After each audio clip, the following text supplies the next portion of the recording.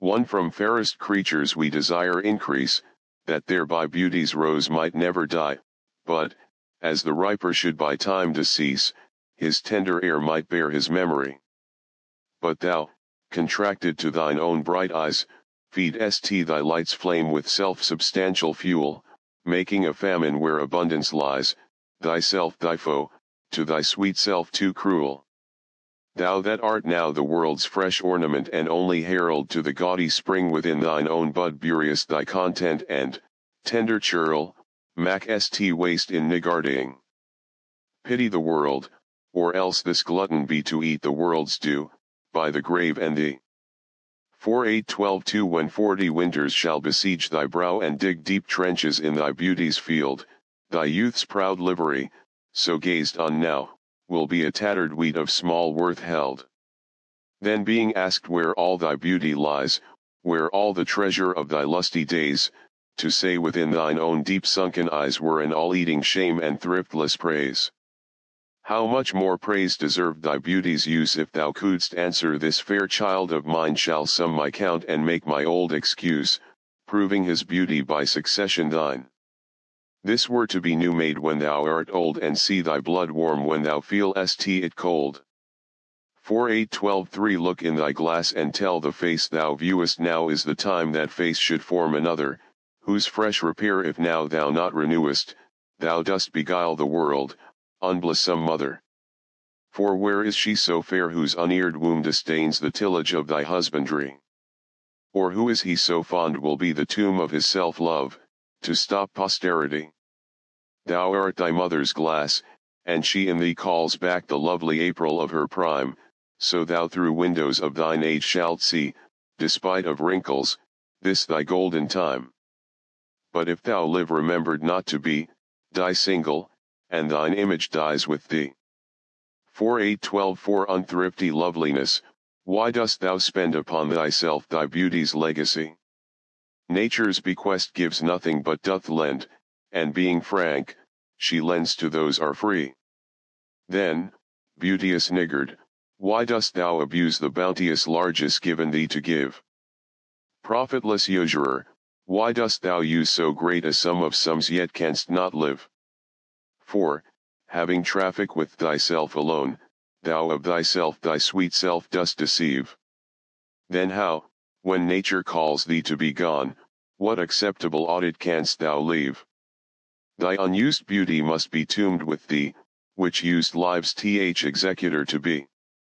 4:8-12 Those hours that with gentle work did frame the lovely gaze where every eye doth dwell will play the tyrants to the very same and that unfair which fairly doth excel, for never resting time leads summer on to hideous winter and confounds him there, sap checked with frost and lusty leaves quite gone, beauty snowed and bareness everywhere. Then, were not summer's distillation left a liquid prisoner pent in walls of glass, beauty's effect with beauty were bereft, nor it nor no remembrance what it was. But flowers distilled, though they with winter meet, lease but their show, their substance still lives sweet. 4:8-12 Then let not winter's ragged hand deface in thee thy summer ere thou be distilled. Make sweet some vial, treasure thou some place with beauty's treasure ere it be self-killed. That use is not forbidden usury which happies those that pay the willing loan, that's for thyself to breed another thee, or 10 times happier, be it 10 for 1. 10 times thyself were happier than thou art if 10 of thine 10 times refigured thee, then what could death do if thou shouldst depart, leaving thee living in posterity? Be not self-willed, for thou art much too fair to be death's conquest and make worms thine heir. 4:8-12 Lo, in the Orient when the gracious light lifts up his burning head, each under eye doth homage to his new appearing sight, serving with looks his sacred majesty, and having climbed the steep up heavenly hill, resembling strong youth in his middle age, yet mortal looks adore his beauty still, attending on his golden pilgrimage. But when from highmost pitch with weary car-like feeble age he re-alet from the day, the eyes, for duteous, now converted are from his low tract and look another way. So thou, thyself outgoing in thy noon, unlooked on deest unless thou get a son. 4812 Music to hear, why hear st thou music sadly? Sweets with sweets war not, joy delights in joy. Why love st thou that which thou receivest not gladly, or else receive st with pleasure thine annoy? If the true concord of well-tuned sounds, by unions married, do offend thine ear, they do but sweetly chide thee, who confounds in singleness the parts that thou shouldst bear. Mark how one string, sweet husband to another, strikes each in each by mutual ordering, resembling sire and child and happy mother who, all in one pleasing note do sing, whose speechless song, being many, seeming one, sings this to thee, thou single wilt prove none. 4812 Is it for fear to wet a widow's eye that thou consumest thyself in single life? Ah, if thou issueless shalt hap to die, the world will wail thee like a makeless wife, the world will be thy widow and still weep that thou no form of thee hast left behind, when every private widow well may keep, by children's eyes, her husband's shape in mind. Look what an unthrift in the world doth spend shifts but his place, for still the world enjoys it, but beauty's waste hath in the world an end, and, kept unused, the user so destroys it. No love toward others in that bosom sits that on himself such murderous shame commits. 4812 For shame deny that thou bearest love to any, who for thyself art so unprovident. Grant, if thou wilt, thou art beloved of many, but that thou none lovest is most evident.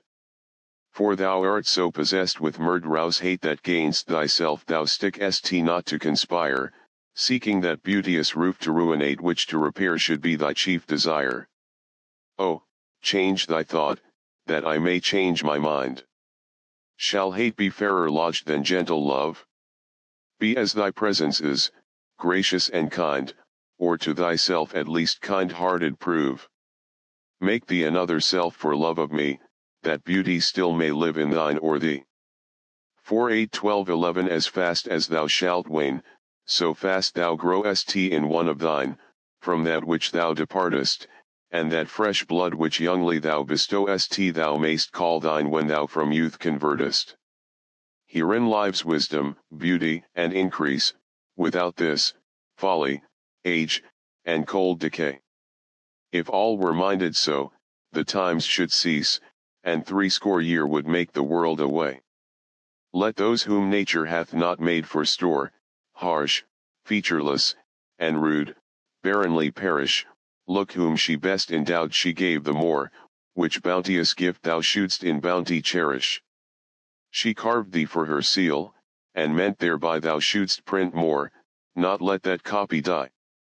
4812 When I do count the clock that tells the time and see the brave day sunk in hideous night, when I behold the violet past prime and sable curls all silvered o'er with white, when lofty trees I see barren of leaves, which erst from heat did canopy the herd, and summer's green all girded up in sheaves borne on the bier with white and bristly beard, then of thy beauty do I question make that thou among the wastes of time must go, since sweets and beauties do themselves forsake and die.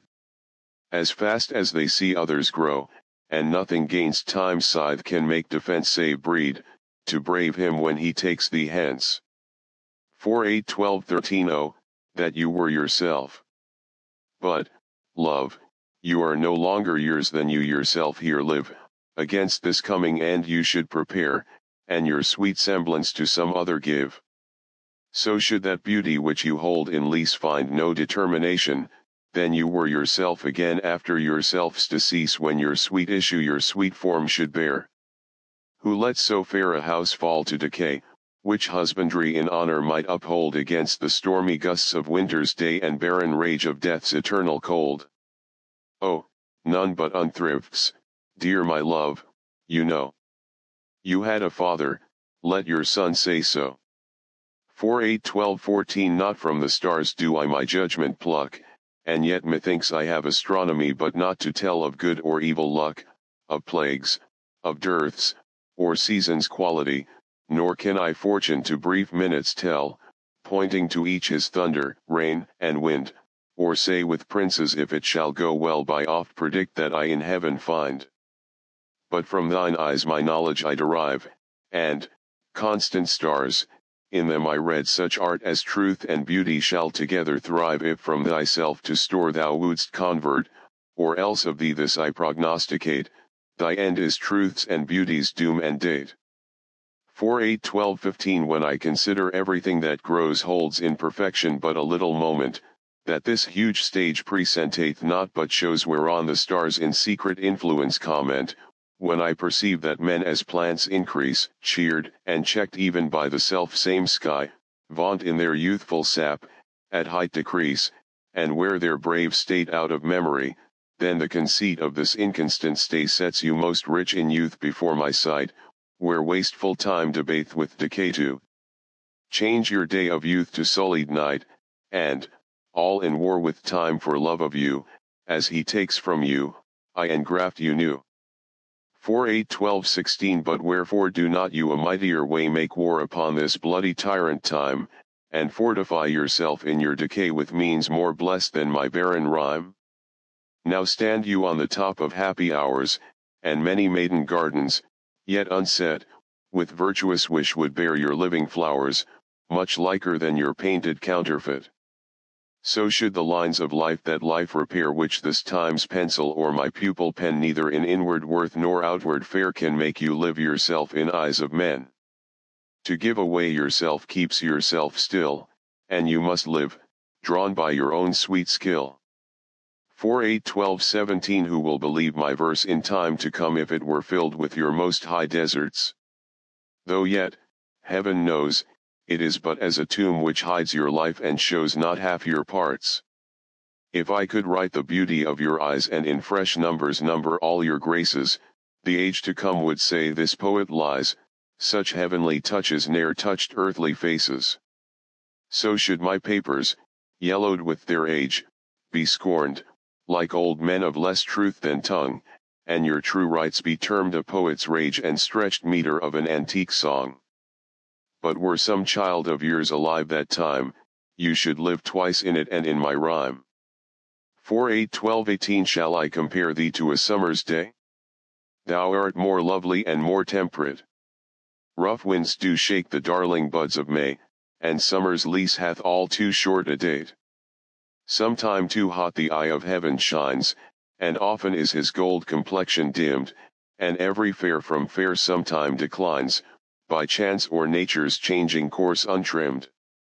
But thy eternal summer shall not fade nor lose possession of that fair thou ost, nor shall death brag thou wand rest in his shade, when in eternal lines to time thou growest. So long as men can breathe or eyes can see, so long lives this, and this gives life to thee. 4:8-12-19 Devouring time, blunt thou the lion's paws and make the earth devour her own sweet brood, pluck the keen teeth from the fierce tiger's jaws, and burn the long-lived phoenix in her blood, make glad and sorry seasons as thou fleetest and do whate'er thou wilt, swift-footed time, to the wide world and all her fading sweets. But I forbid thee one most heinous crime, oh, carve not with thy hours my love's fair brow, nor draw no lines there with thine antique pen, him in thy course untainted do allow for beauty's pattern to succeeding men. Yet do thy worst, old time, despite thy wrong, my love shall in my verse ever live young. 4:8-12-20 A woman's face with nature's own hand painted hast thou, the master mistress of my passion, a woman's gentle heart, but not acquainted with shifting change, as is false women's fashion, an eye more bright than theirs, less false in rolling, gilding the object whereupon it gazeth, a man in hue all hues in his controlling, which steals men's eyes and women's souls amazeth. And for a woman wert thou first created, till nature as she wrought thee fell a doting, and by addition me of thee defeated by adding one thing to my purpose nothing. But since she pricked thee out for women's pleasure, mine be thy love, and thy love's use their treasure. 4:8-12-21 So is it not with me as with that muse stirred by a painted beauty to his verse, who heaven itself for ornament doth use and every fair with his fair doth rehearse, making a couplement of proud compare with sun and moon, with earth, and sea's rich gems, with April's firstborn flowers and all things rare that heaven's air in this huge rondure hems. Oh, let me, true in love, but truly right, and then believe me, my love is as fair as any mother's child, though not so bright as those gold candles fixed in heaven's air. Let them say more that like of hearsay well, I will not praise that purpose not to sell. 4:8-12-22 My glass shall not persuade me I am old so long as youth and thou are of one date, but when in thee time's furrows I behold, then look I death my days should expiate. For all that beauty that doth cover thee is but the seemly raiment of my heart, which in thy breast doth live, as thine in me, how can I then be elder than thou art? Oh, therefore, love, be of thyself so wary as I not for myself but for thee will, bearing thy heart, which I will keep so chary as tender nurse her babe from faring ill.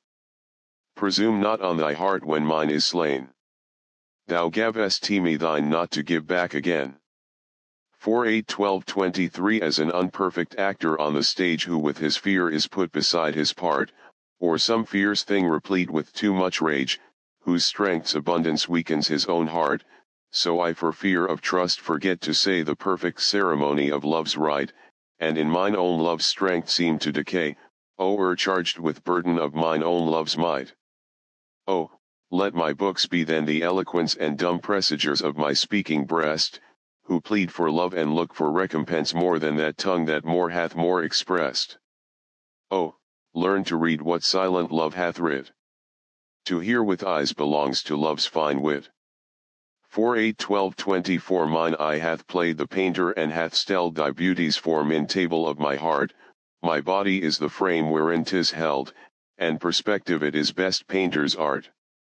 For through the painter must you see his skill to find where your true image pictured lies, which in my bosom's shop is hanging still, that hath his windows glazed with thine eyes. Now see what good turns eyes for eyes have done, mine eyes have drawn thy shape, and thine for me are windows to my breast, where through the sun delights to peep, to gaze therein on thee. Yet eyes this cunning want to grace their art, they draw but what they see, know not the heart. 4:8-12-25 Let those who are in favor with their stars of public honor and proud titles boast, whilst I, whom fortune of such triumph bars, unlooked for joy in that I honor most. Great princes' favorites their fair leaves spread but as the marigold at the sun's eye, and in themselves their pride lies buried, for at a frown they in their glory die. The painful warrior famous for worth, after 1,000 victories once foiled, is from the book of honor raised quite, and all the rest forgot for which he toiled. Then happy I, that love and am beloved where I may not remove nor be removed. 4:8-12-26 Lord of my love, to whom in vassalage thy merit hath my duty strongly knit, to thee I send this written embassage to witness duty, not to show my wit, duty so great, which wit so poor as mine may make seem bare, in wanting words to show it, but that I hope some good conceit of thine in thy soul's thought, all naked, will bestow it, till whatsoever star that guides my moving points on me graciously with fair aspect, and puts apparel on my tattered loving to show me worthy of thy sweet respect. Then may I dare to boast how I do love thee, till then, not show my head where thou mayst prove me. 4:8-12-27 Weary with toil, I haste me to my bed, the dear repose for limbs with travel tired, but then begins a journey in my head to work my mind when body's works expired. For then my thoughts, from far where I abide, intend a zealous pilgrimage to thee, and keep my drooping eyelids open wide, looking on darkness which the blind do see, save that my soul's imaginary sight presents thy shadow to my sightless view, which like a jewel hung in ghastly night makes black night beauteous and her old face new. Lo, thus, by day my limbs, by night my mind, for thee and for myself no quiet find. 4:8-12-28 How can I then return in happy plight that am debarred the benefit of rest, When day's oppression is not eased by night, but day by night and night by day oppressed, and each, though enemies to either's reign, do in consent shake hands to torture me, the one by toil, the other to complain how far I toil, still farther off from thee? I tell the day to please him thou art bright and dost him grace when clouds do blot the heaven, so flatter I the swart complex Ionied night, when sparkling stars twire not, thou gildest the even. But day doth daily draw my sorrows longer, and night doth nightly make grief's length seem stronger.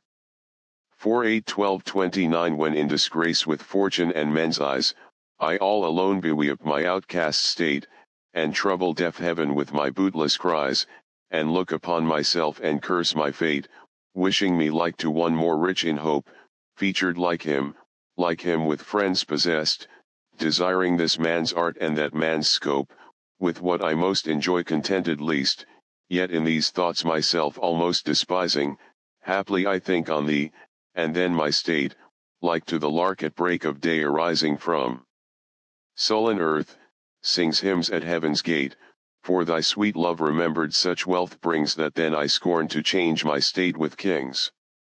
4:8-12-30 When to the sessions of sweet silent thought I summon up remembrance of things past, I sigh the lack of many a thing I sought, and with old woes new wail my dear time's waste, then can I drown an eye, unused to flow, for precious friends hid in death's dateless night, and weep afresh love's long since cancelled woe, and moan expense of many a vanished sight.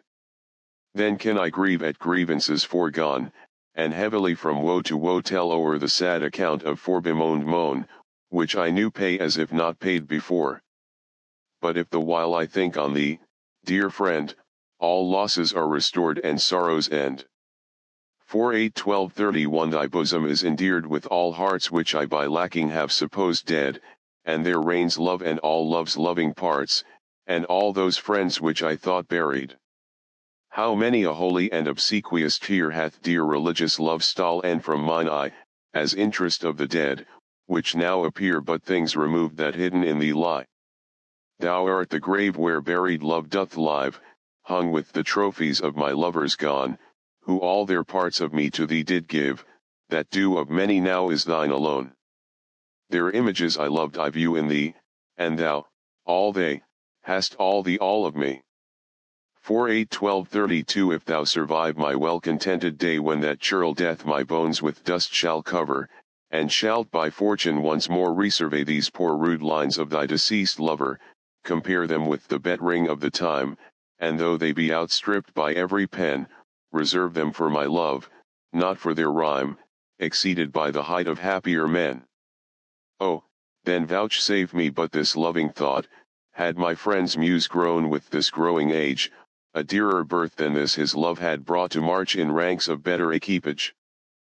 But since he died and poets better prove, theirs for their style I'll read, his for his love. 4:8-12-33 Full many a glorious morning have I seen flatter the mountain tops with sovereign eye, kissing with golden face the meadows green, gilding pale streams with heavenly alchemy, anon permit the basest clouds to ride with ugly wrack on his celestial face, and from the forlorn world his visage hide, stealing unseen to west with this disgrace.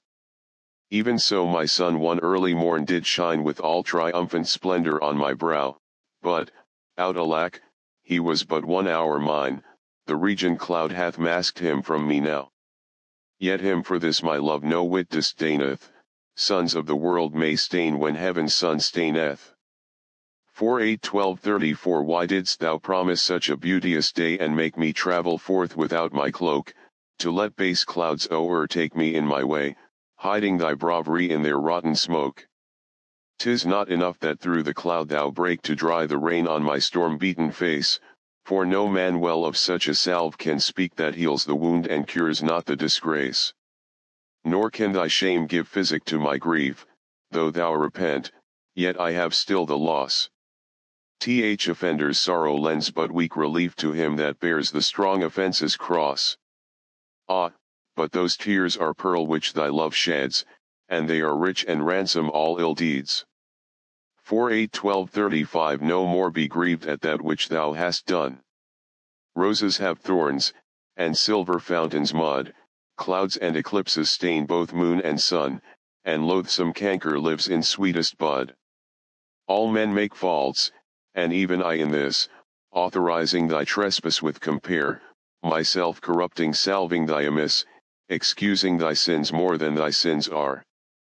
For to thy sensual fault I bring incense, thy adverse party is thy advocate, and gainst myself a lawful plea commence.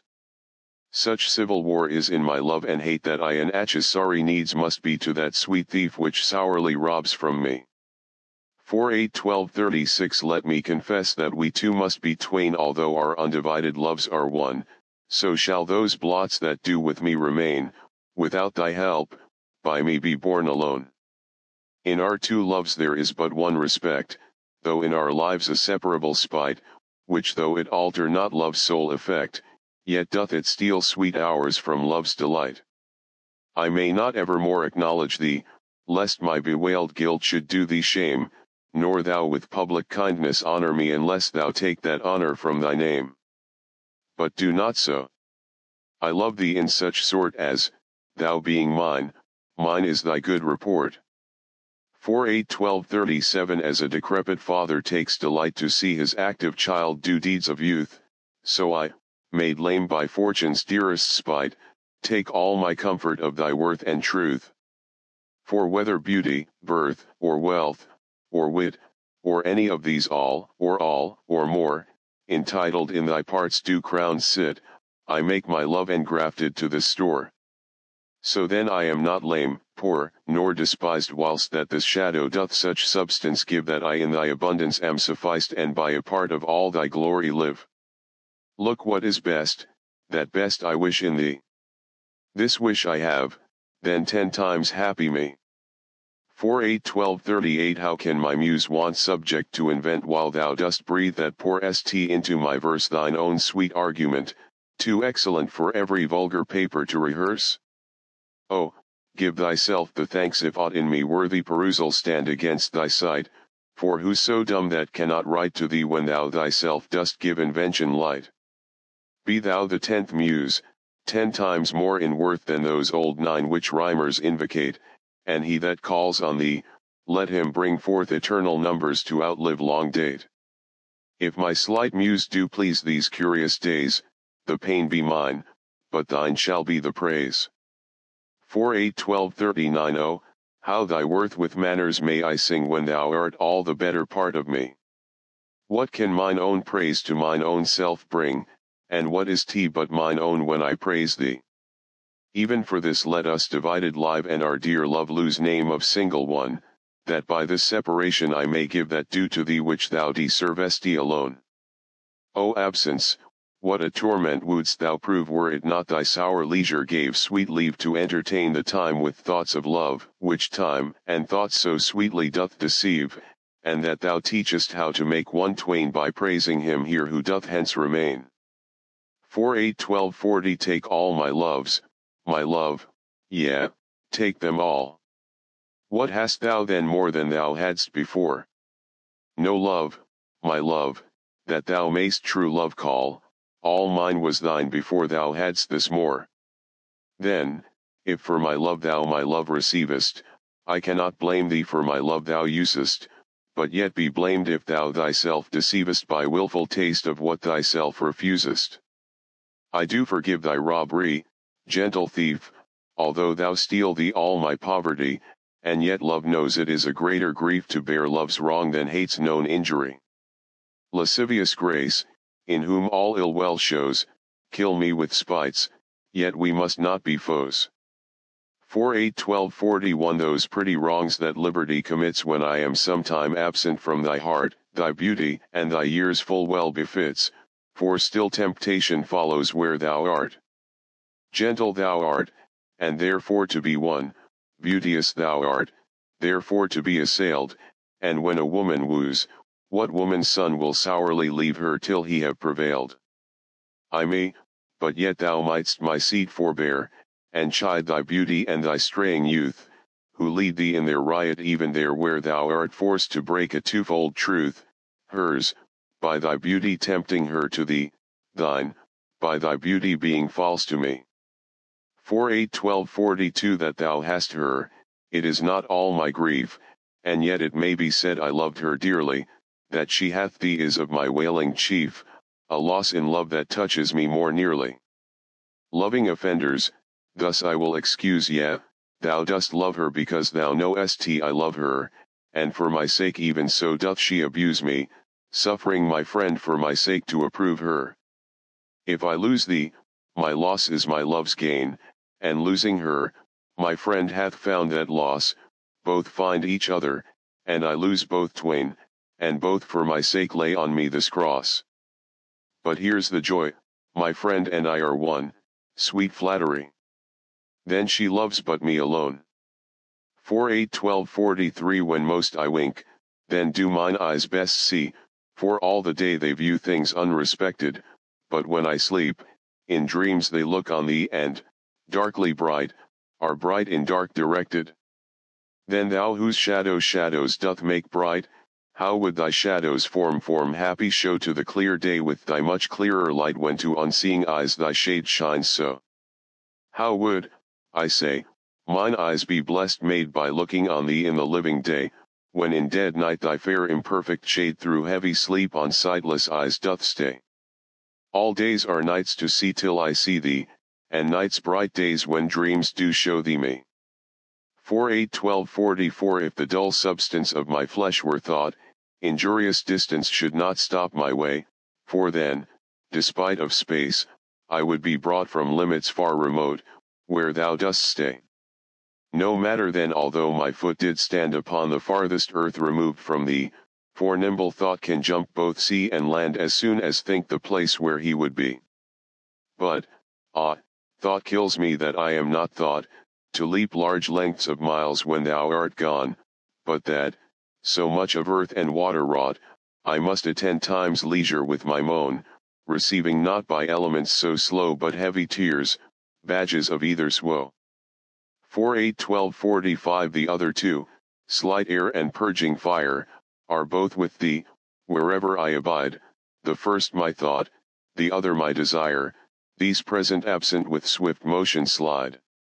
For when these quicker elements are gone in tender embassy of love to thee, my life, being made of four, with two alone sinks down to death, oppressed with melancholy, until life's composition be recurred by those swift messengers returned from thee, who even but now come back again, assured of thy fair health, recounting it to me.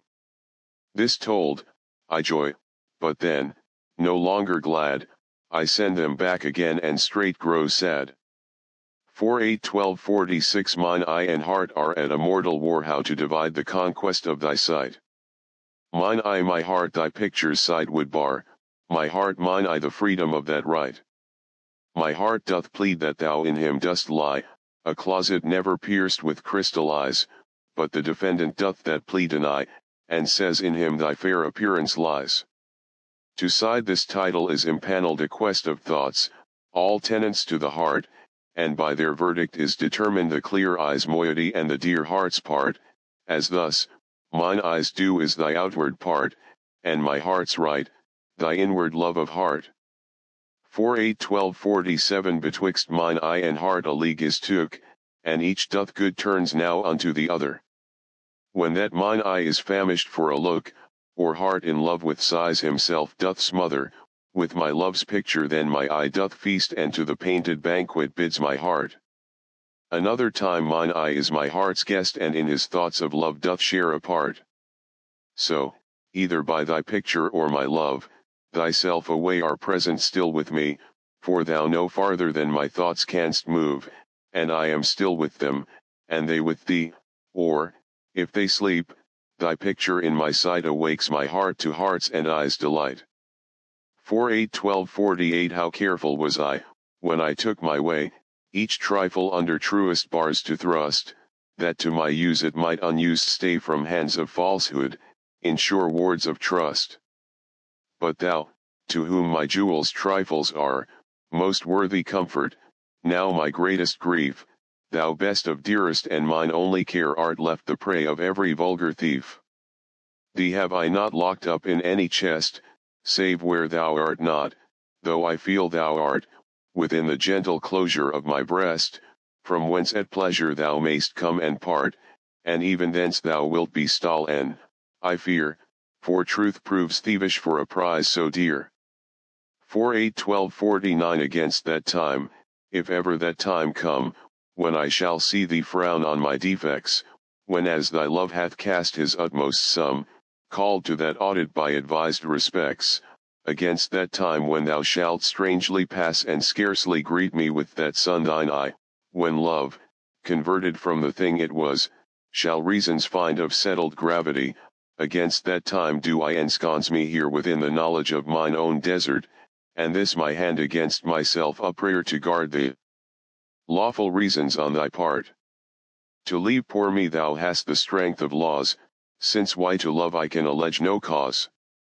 48:12:50 How heavy do I journey on the way, when what I seek, my weary travels end, doth teach that ease and that repose to say thus far the miles are measured from thy friend.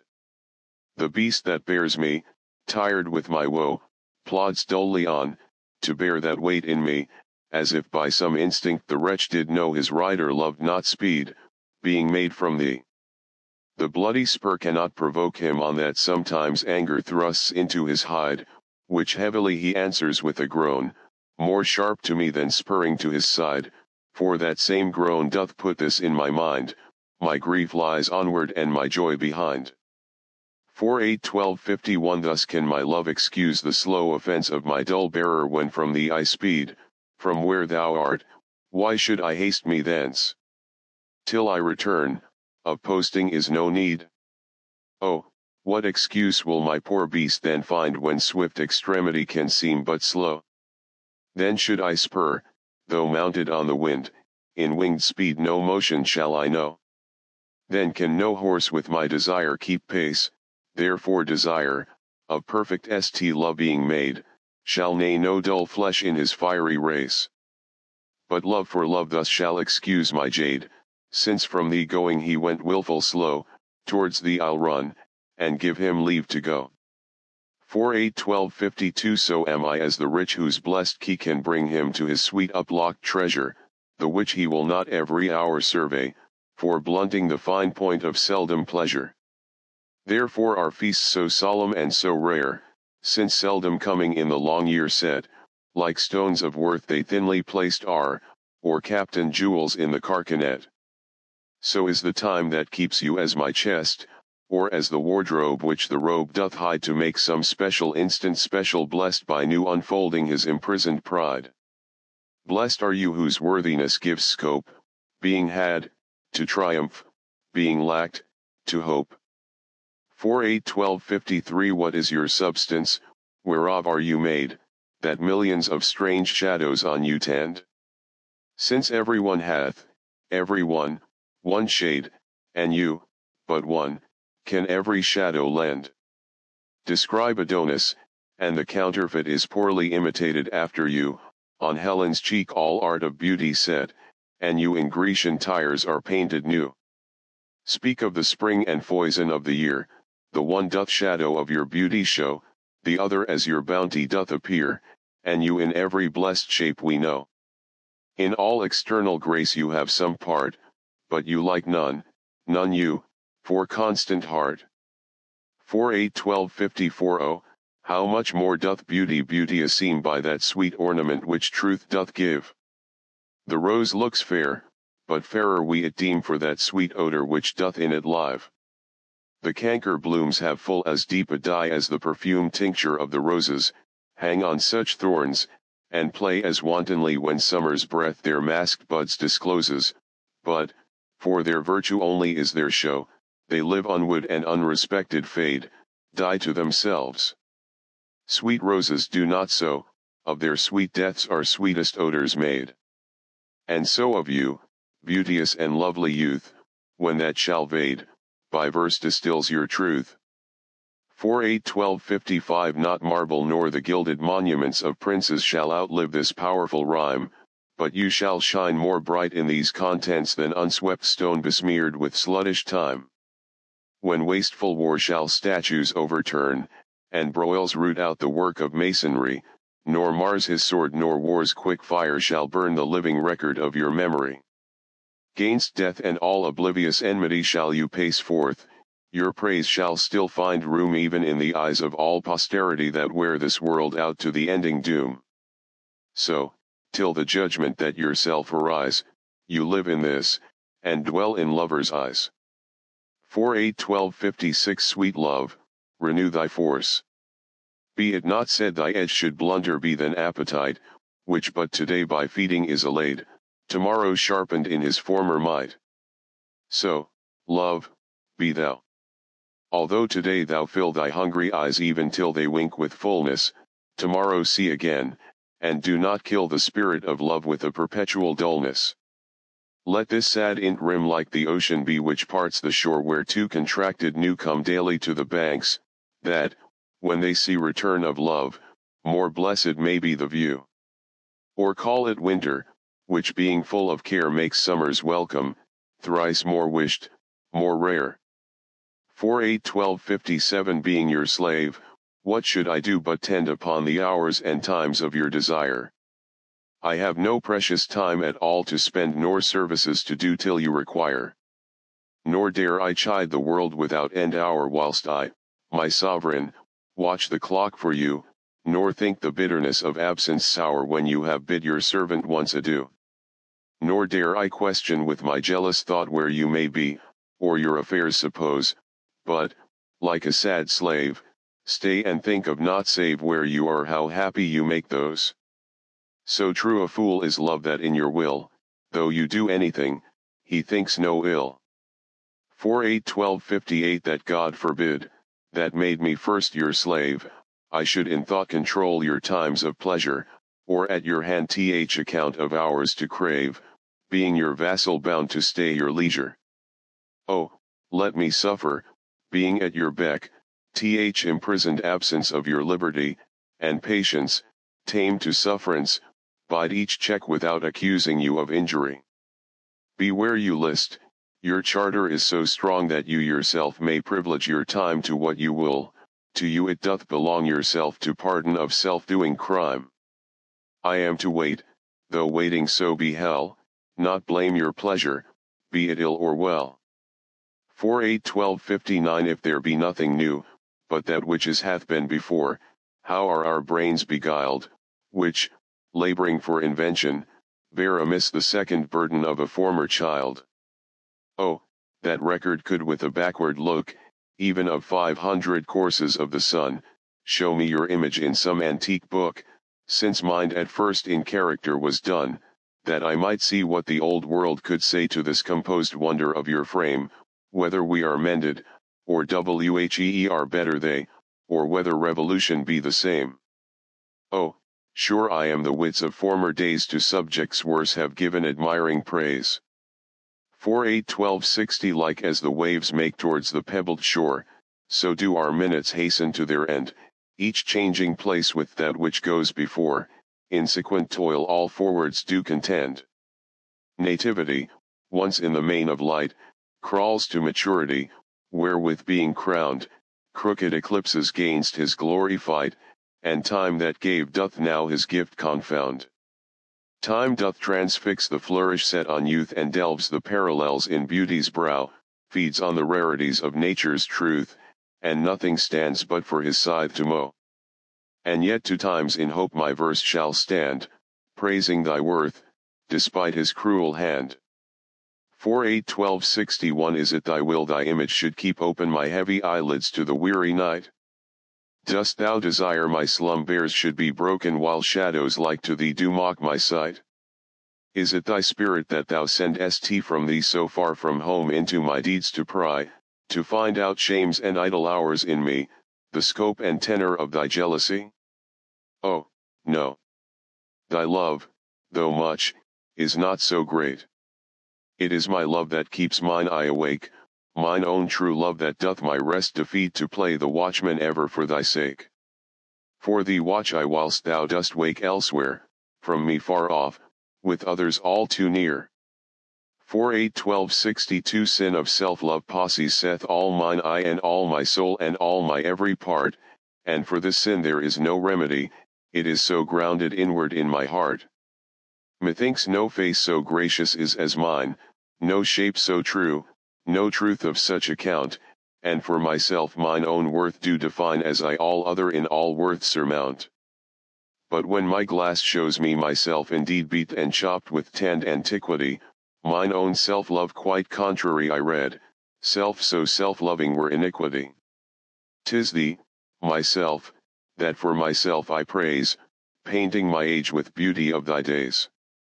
4:8-12:63 Against my love shall be, as I am now, with time's injurious hand crushed and o'erworn, when hours have drained his blood and filled his brow with lines and wrinkles, when his youthful morn hath travelled on to age's steepy night, and all those beauties whereof now he's king are vanishing, or vanished out of sight, stealing away the treasure of his spring, for such a time do I now fortify against confounding age's cruel knife, that he shall never cut from memory my sweet love's beauty, though my lover's life. His beauty shall in these black lines be seen, and they shall live, and he in them still green. 4:8-12:64 When I have seen by time's fell hand deface the rich proud cost of outworn buried age, when sometime lofty towers I see down raised and brass eternal slave to mortal rage, when I have seen the hungry ocean gain advantage on the kingdom of the shore, and the firm soil win of the what remain, increasing store with loss and loss with store, when I have seen such interchange of state, or state itself confounded to decay, ruin hath taught me thus to ruminate, that time will come and take my love away. This thought is as a death, which cannot choose but weep to have that which it fears to lose.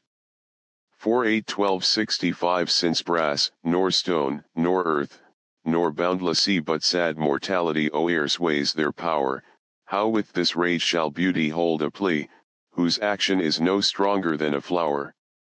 Oh, how shall summer's honey breath hold out against the wrackful siege of battering days, when rocks impregnable are not so stout nor gates of steel so strong, but time decays? Oh, fearful meditation! Where, alack, shall time's best jewel from time's chest lie hid? Or what strong hand can hold his swift foot back, or who his spoil of beauty can forbid? Oh, none, unless this miracle have might, that in black ink my love may still shine bright. 4:8-12:66 Tired with all these, for restful death I cry, as, to behold desert a beggar born, and needy nothing trimmed in jollity, and purest faith unhappily forsworn, and gilded honor shamefully misplaced, and maiden virtue rudely strumpet'd, and right perfection wrongfully disgraced, and strength by limping sway disabled, and art made tongue-tied by authority, and folly, doctor-like, controlling skill, and simple truth miscalled simplicity, and captive good attending captain ill. Tired with all these, from these would I be gone, save that, to die, I leave my love alone. 4:8-12:67 Ah, wherefore with infection should he live, and with his presence grace impiety, that sin by him advantage should achieve and lace itself with his society? Why should false painting imitate his cheek and steal dead seeing of his living hue? Why should poor beauty indirectly seek roses of shadow, since his rose is true? Why should he live, now nature bankrupt is, beggared of blood to blush through lively veins, for she hath no exchequer now but his, and, proud of many, lives upon his gains. Oh, him she stores, to show what wealth she had in days long since, before these last so bad. 4:8-12:68 Thus is his cheek the map of days outworn, when beauty lived and died as flowers do now, before these bastard signs of fair were born, or durst inhabit on a living brow, before the golden tresses of the dead, the right of sepulchres, were shorn away to live a second life on second head, ere beauty's dead fleece made another gay. In him those holy antique hours are seen, without all ornament, itself and true, making no summer of another's green, robbing no old to dress his beauty new. And him as for a map doth nature store, to show false art what beauty was of yore. 4:8-12:69 Those parts of thee that the world's eye doth view want nothing that the thought of hearts can mend. All tongues, the voice of souls, give thee that do, uttering bare truth, even so as foes commend. Thy outward thus with outward praise is crowned, but those same tongues that give thee so thine own in other accents do this praise confound by seeing farther than the eye hath shown. They look into the beauty of thy mind, and that, in guess, they measure by thy deeds, then, churls, their thoughts, although their eyes were kind, to thy fair flower add the rank smell of weeds. But why thy odor matc hate not thy show, the soil is this, that thou dost common grow. 4:8-12:70 That thou art blamed shall not be thy defect, for slander's mark was ever yet the fair. The ornament of beauty is suspect, a crow that flies in heaven's sweetest air. So thou be good, slander doth but approve thy worth the greater, being wooed of time, for canker vice the sweetest buds doth love, and thou present st a pure unstained prime. Thou hast passed by the ambush of young days, either not assailed, or victor being charged, yet this thy praise cannot be so thy praise to tie up envy, evermore enlarged. If some suspect of ill mask not thy show, then thou alone kingdoms of hearts shouldst owe. 4:8-12:71 No longer mourn for me when I am dead, then you shall hear the surly sullen bell give warning to the world that I am fled from this vile world with vilest worms to dwell.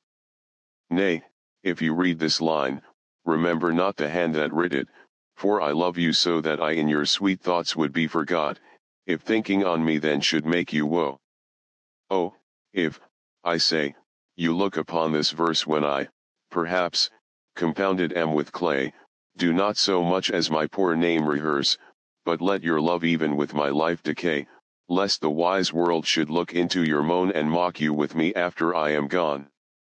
4:8-12:72 Oh, lest the world should task you to recite what merit lived in me that you should love, after my death, dear love, forget me quite, for you in me can nothing worthy prove, unless you would devise some virtuous lie, to do more for me than mine own desert, and hang more praise upon deceased I than niggard truth would willingly impart.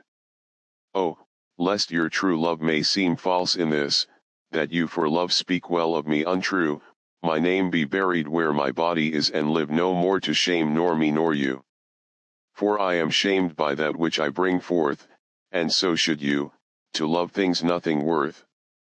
4:8-12:73 That time of year thou mayst in me behold when yellow leaves, or none, or few, do hang upon those boughs which shake against the cold, bare ruined choirs where late the sweet birds sang. In me thou seest the twilight of such day as after sunset fadeth in the west, which by and by black night doth take away, death's second self, that seals up all in rest. In me thou seest the glowing of such fire that on the ashes of his youth doth lie, as the deathbed whereon it must expire, consumed with that which it was nourished by. This thou perceivest, which makes thy love more strong, to love that well which thou must leave ere long.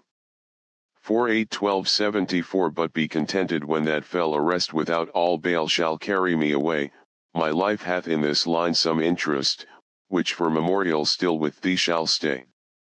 When thou reviewest this, thou dost review the very part was consecrate to thee. The earth can have but earth, which is his due, my spirit is thine, the better part of me. So then thou hast but lost the dregs of life, the prey of worms, my body being dead, the coward conquest of a wretch's knife, too base of thee to be remembered. The worth of that is that which it contains, and that is this, and this with thee remains. 4:8-12:75 So are you to my thoughts as food to life, or as sweet seasoned showers are to the ground, and for the peace of you I hold such strife as twixt a miser and his wealth is found, now proud as an enjoyer, and anon doubting the filching age will steal his treasure, now counting best to be with you alone, then better that the world may see my pleasure. Sometime all full with feasting on your sight, and by clean starved for a look, possessing or pursuing no delight save what is had or must from you be took. Thus do I pine and surfeit day by day, or gluttoning on all, or all away. 4:8-1276 Why is my verse so barren of new pride, so far from variation or quick change? Why with the time do I not glance aside to new-found methods and to compounds strange? Why write I still all one, ever the same, and keep invention in a noted weed, that every word doth almost tell my name, showing their birth and where they did proceed? Oh, no, sweet love, I always write of you and love are still my argument, so all my best is dressing old words new, spending again what is already spent. For as the sun is daily new and old, so is my love, still telling what is told. 4:8-1277 Thy glass will show thee how thy beauties wear, thy dial how thy precious minutes waste, the vacant leaves thy mind's imprint will bear, and of this book this learning mayst thou taste, the wrinkles which thy glass will truly show, of mouthed graves will give thee memory, thou by thy dial's shady stealth mayst know time's thievish progress to eternity. Look what thy memory cannot contain, commit to these waste blanks, and thou shalt find those children nursed, delivered from thy brain, to take a new acquaintance of thy mind. These offices, so oft as thou wilt look, shall profit thee and much enrich thy book. 4:8-1278 So oft have I invoked thee for my muse and found such fair assistance in my verse as every alien pen hath got my use and under thee their poesy disperse. Thine eyes, that taught the dumb on high to sing and heavy ignorance aloft to fly, have added feathers to the learned's wing and given grace a double majesty. Yet be most proud of that which I compile, whose influence is thine and born of thee. In others' works thou dost but mend the style, and arts with thy sweet graces graced be. But thou art all my art and dost advance as high as learning my rude ignorance. 4:8-1279 Whilst I alone did call upon thy aid, my verse alone had all thy gentle grace, but now my gracious numbers are decayed, and my sick muse doth give another place. I grant, sweet love, thy lovely argument deserves the travail of a worthier pen, yet what of thee thy poet doth invent he robs thee of and pays it thee again. He lends thee virtue, and he stole that word from thy behavior, beauty doth he give and found it in thy cheek. He can afford no praise to thee but what in thee doth live. Then thank him not for that which he doth say, since what he owes thee thou thyself dost pay. 4:8-1280 Oh, how I faint when I of you do write, knowing a better spirit doth use your name, and in the praise thereof spends all his might, to make me tongue-tied speaking of your fame. But since your worth, wide as the ocean is, the humble as the proudest sail doth bear, my saucy bark, inferior far to his, on your broad main doth wilfully appear. Your shallowest help will hold me up afloat whilst he upon your soundless deep doth ride, or, being wracked, I am a worthless boat, he of tall building and of goodly pride. Then, if he thrive and I be cast away, the worst was this, my love was my decay. 4:8-1281 Or I shall live your epitaph to make or you survive when I in earth am rotten. From hence your memory death cannot take, although in me each part will be forgotten. Your name from hence immortal life shall have, though I, once gone, to all the world must die. The earth can yield me but a common grave, when you entombed in men's eyes shall lie. Your monument shall be my gentle verse, which eyes not yet created shall owe or read, and tongues to be your being shall rehearse when all the breathers of this world are dead. You still shall live, such virtue hath my pen where breath most breathes, even in the mouths of men. 4:8-1282 I grant thou wert not married to my muse, and therefore mayst without attaint o'erlook the dedicated words which writers use of their fair subject, blessing every book. Thou art as fair in knowledge as in hue, finding thy worth a limit past my praise, and therefore art enforced to seek anew some fresher stamp of the time-bettering days. And do so, love, yet when they have devised what strained touches rhetoric can lend, thou, truly fair, wert truly sympathized in true plain words by thy true telling friend. And their gross painting might be better used where cheeks need blood, in thee it is abused. 4/8/1283 I never saw that you did painting need, and therefore to your fair no painting set. I found, or thought I found, you did exceed the barren tender of a poet's debt. And therefore have I slept in your report, that you yourself, being extant, well might show how far a modern quill doth come too short. Speaking of worth, what worth in you doth grow? This silence for my sin you did impute, which shall be most my glory, being dumb, for I impair not beauty, being mute, when others would give life and bring a tomb. There lives more life in one of your fair eyes than both your poets can in praise devise. 4/8/1284 Who is it that says most, which can say more than this rich praise, that you alone are you, in whose confine immured is the store which should example where your equal grew? Lean penury within that pen doth dwell that to his subject lends not some small glory, but he that writes of you, if he can tell that you are you, so dignifies his story. Let him but copy what in you is writ, not making worse what nature made so clear, and such a counterpart shall fame his wit, making his style admired everywhere. You to your beauteous blessings add a curse, being fond on praise, which makes your praises worse. 4/8/1285 My tongue-tied muse in manners holds her still while comments of your praise, richly compiled, reserve their character with golden quill and precious phrase by all the muses filed. I think good thoughts whilst other write good words, and like unlettered clerks still cry amen to every hymn that able spirit affords in polished form of well-refined pen. Hearing you praised, I say 'tis so, 'tis true, and to the most of praise add something more, but that is in my thought, whose love to you, though words come hindmost, holds his rank before. Then others for the breath of words respect, me for my dumb thoughts, speaking in effect.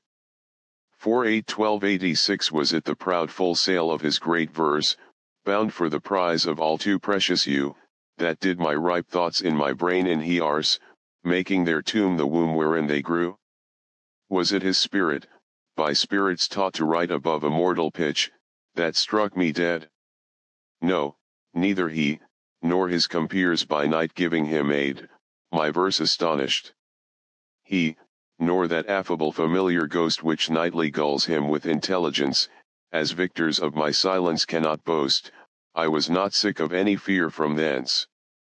But when your countenance filled up his line, then lacked I matter, that enfeebled mine. 4/8/1287 Farewell, thou art too dear for my possessing, and like enough thou knowest thy estimate. The charter of thy worth gives thee releasing, my bonds in thee are all determinate. For how do I hold thee but by thy granting, and for that riches where is my deserving? The cause of this fair gift in me is wanting, and so my patent back again is swerving. Thyself thou gavest, thy own worth then not knowing, or me, to whom thou gavest it, else mistaking, so thy great gift, upon misprision growing, comes home again, on better judgment making. Thus have I had thee as a dream doth flatter, in sleep a king, but waking no such matter.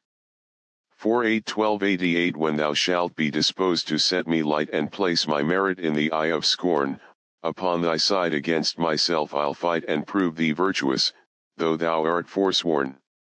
With mine own weakness being best acquainted, upon thy part I can set down a story of faults concealed wherein I am adamant, that thou, in losing me, shall win much glory, and I by this will be a gainer too, for bending all my loving thoughts on thee, the injuries that to myself I do, doing thee vantage, double vantage me.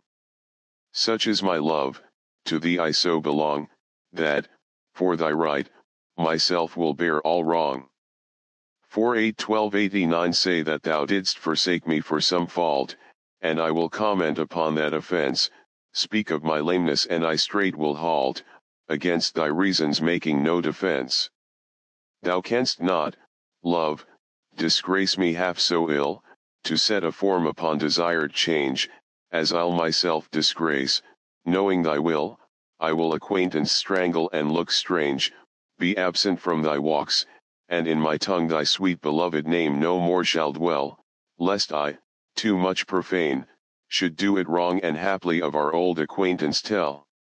For thee, against myself I'll vow debate, for I must ne'er love him whom thou dost hate.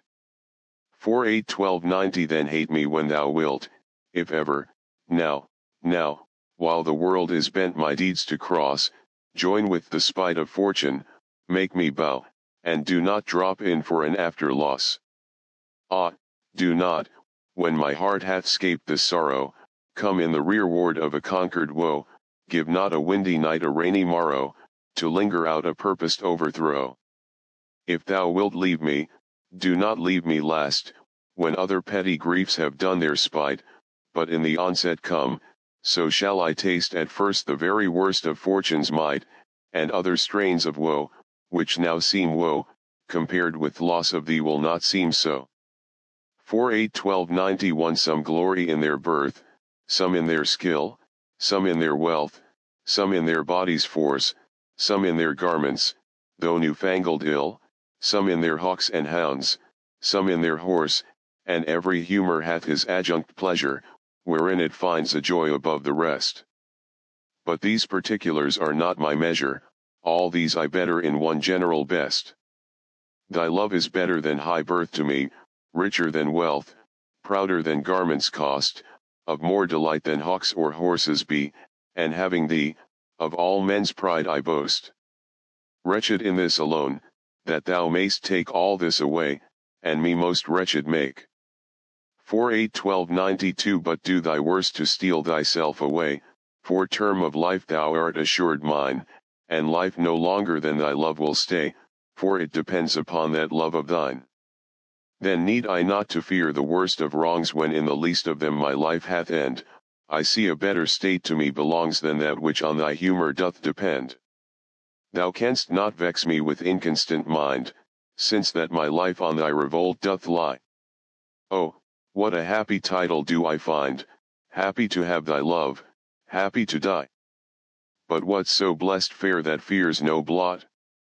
Thou mayst be false, and yet I know it not. 4:8-12:93 So shall I live, supposing thou art true, like a deceived husband, so love's face may still seem love to me, though altered new, thy looks with me, thy heart in other place. For there can live no hatred in thine eye, therefore in that I cannot know thy change. In many's looks, the false heart's history is writ in moods and frowns and wrinkles strange. But heaven in thy creation did decree that in thy face sweet love should ever dwell, whate'er thy thoughts or thy heart's workings be, thy looks should nothing thence but sweetness tell. How like Eve's apple doth thy beauty grow, if thy sweet virtue answer not thy show. 4:8-12:94 They that have power to hurt and will do none, that do not do the thing they most do show, who, moving others, are themselves as stone, unmoved, cold, and to temptation slow, they rightly do inherit heaven's graces and husband nature's riches from expense, they are the lords and owners of their faces, others but stewards of their excellence. The summer's flower is to the summer sweet, though to itself it only live and die, but if that flower with base infection meet, the basest weed outbraves his dignity. For sweetest things turn sourest by their deeds, lilies that fester smell far worse than weeds. 4:8-12:95 How sweet and lovely dost thou make the shame which, like a canker in the fragrant rose, doth spot the beauty of thy budding name. Oh, in what sweets dost thou thy sins enclose? That tongue that tells the story of thy days, making lascivious comments on thy sport, cannot disp raise but in a kind of praise, naming thy name blesses an ill report. Oh, what a mansion have those vices got which for their habitation chose out thee, where beauty's veil doth cover every blot, and all things turns to fair that eyes can see. Take heed, dear heart, of this large privilege, the hardest knife ill-used doth lose his edge. 4:8-12:96 Some say thy fault is youth, some wantonness, some say thy grace is youth and gentle sport. Both grace and faults are loved of more and less, thou mak'st false graces that to thee resort. As on the finger of a throned queen the basest jewel will be well esteemed, so are those errors that in thee are seen to truths translated and for true things deemed. How many lambs might the stern wolf betray if like a lamb he could his looks translate? How many gazers mightst thou lead away if thou wouldst use the strength of all thy state? But do not so. I love thee in such sort as, thou being mine, mine is thy good report. 4/8/1297 How like a winter hath my absence been from thee, the pleasure of the fleeting year. What freezings have I felt, what dark days seen, what old December's bareness everywhere. And yet this time removed was summer's time, the teeming autumn, big with rich increase, bearing the wanton burden of the prime, like widowed wombs after their lord's decease. Yet this abundant issue seemed to me but hope of orphans and unfathered fruit, for summer and his pleasures wait on thee, and thou away, the very birds are mute, or if they sing, 'tis with so dull a cheer that leaves look pale, dreading the winter's near. 4/8/1298 From you have I been absent in the spring, when proud-pied April, dressed in all his trim, hath put a spirit of youth in everything, that heavy Saturn laughed and leapt with him. Yet nor the lays of birds nor the sweet smell of different flowers in odor and in hue could make me any summer's story tell, or from their proud lap pluck them where they grew. Nor did I wonder at the lilies white, nor praise the deep vermilion in the rose, they were but sweet, but figures of delight, drawn after you, you pattern of all those. Yet seemed it winter still, and, you away, as with your shadow I with these did play.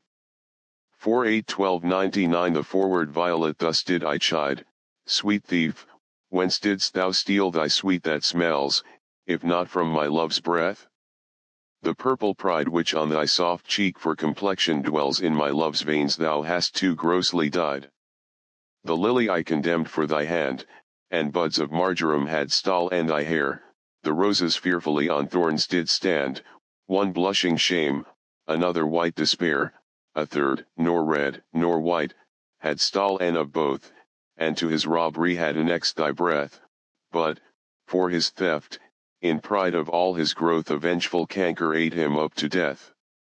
More flowers I noted, yet I none could see but sweet or color it had stall and from thee. 4/8/12 Where art thou, Muse, that thou forgett'st so long to speak of that which gives thee all thy might? Spend'st thou thy fury on some worthless song, darkening thy power to lend base subjects light? Return, forgetful Muse, and straight redeem in gentle numbers time so idly spent, sing to the ear that doth thy lays esteem and gives thy pen both skill and argument. Rise, resty Muse, my love's sweet face survey if time have any wrinkle graven there. If any, be a satire to decay and make time's spoils despised everywhere. Give my love fame faster than time wastes life, so thou prevent'st his scythe and crooked knife. 4/8/12 O truant Muse, what shall be thy amends for thy neglect of truth in beauty dyed? Both truth and beauty on my love depends, so dost thou too, and therein dignified. Make answer, Muse. Wilt thou not haply say truth needs no color with his color fixed, beauty no pencil beauty's truth to lay, but best is best if never intermixed? Because he needs no praise, wilt thou be dumb? Excuse not silence so, for 't lies in thee to make him much outlive a gilded tomb and to be praised of ages yet to be. Then do thy office, Muse, I teach thee how to make him seem long hence as he shows now. 4/8/12 My love is strengthened, though more weak in seeming, I love not less, though less the show appear. That love is merchandised whose rich esteeming the owner's tongue doth publish everywhere. Our love was new, and then but in the spring, when I was wont to greet it with my lays, as Philomel in summer's front doth sing, and stops his pipe in growth of riper days. Not that the summer is less pleasant now than when her mournful hymns did hush the night, but that wild music burdens every bough, and sweets grown common lose their dear delight. Therefore, like her, I sometime hold my tongue, because I would not dull you with my song. 4-8-12-103 Alack, what poverty my muse brings forth, that, having such a scope to show her pride, the argument all bare is of more worth than when it hath my added praise beside. Oh, blame me not if I no more can write. Look in your glass, and there appears a face that overgoes my blunt invention quite, dulling my lines and doing me disgrace. Were it not sinful, then, striving to mend, to mar the subject that before was well? For to no other pass my verses tend than of your graces and your gifts to tell. And more, much more, than in my verse can sit your own glass shows you when you look in it. 4-8-12-104 To me, fair friend, you never can be old, for as you were when first your eye eyed, such seems your beauty still. 3 winters cold have from the forests shook 3 summers' pride, 3 beauteous springs to yellow autumn turned in process of the seasons have I seen, 3 April perfumes in 3 hot Junes burned, since first I saw you fresh, which yet are green. Ah, yet doth beauty, like a dial hand, steal from his figure, and no pace perceived, so your sweet hue, which methinks still doth stand, hath motion, and mine eye may be deceived. For fear of which, hear this, thou age unbred, ere you were born was beauty's summer dead.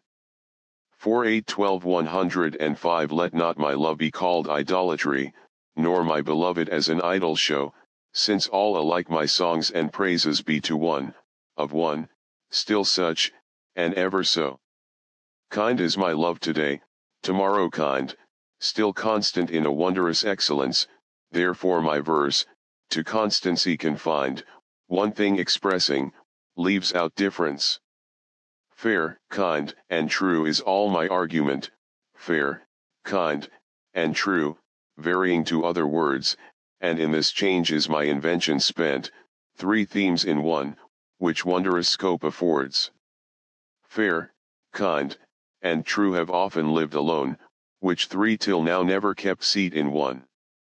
4-8-12-106 When in the chronicle of wasted time I see descriptions of the fairest wights, and beauty making beautiful old rhyme in praise of ladies dead and lovely knights, then in the blazon of sweet beauty's best, of hand, of foot, of lip, of eye, of brow, I see their antique pen would have expressed even such a beauty as you master now.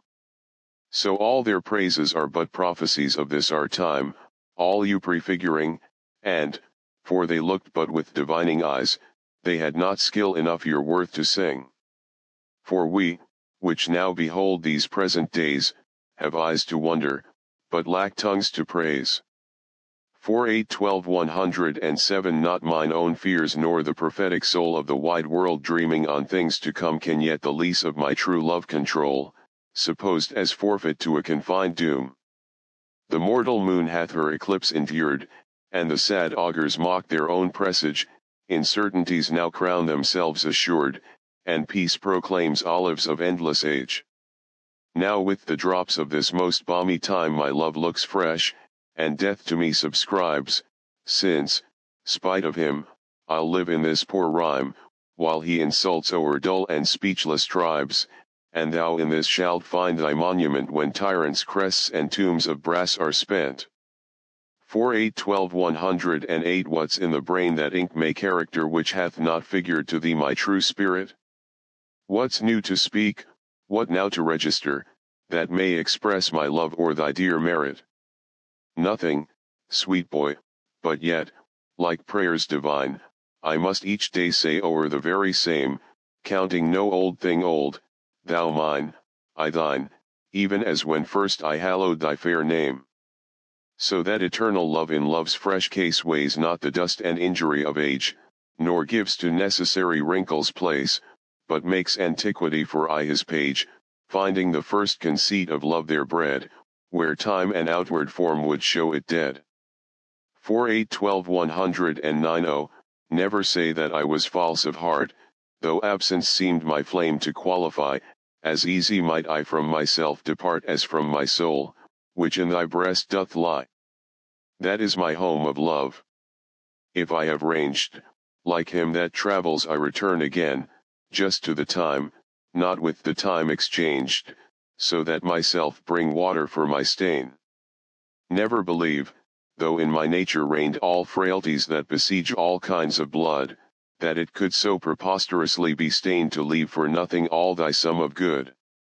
For nothing this wide universe I call, save thou, my rose, in it thou art my all. 4 8 12 110 Alas, 'tis true, I have gone here and there and made myself a motley to the view, gored mine own thoughts, sold cheap what is most dear, made old offences of affections new. Most true it is that I have looked on truth askance and strangely, but by all above, these blenches gave my heart another youth, and worse essays proved thee my best of love. Now all is done, have what shall have no end. Mine appetite I never more will grind on newer proof, to try an older friend, a god in love, to whom I am confined. Then give me welcome, next my heaven the best, even to thy pure and most loving breast.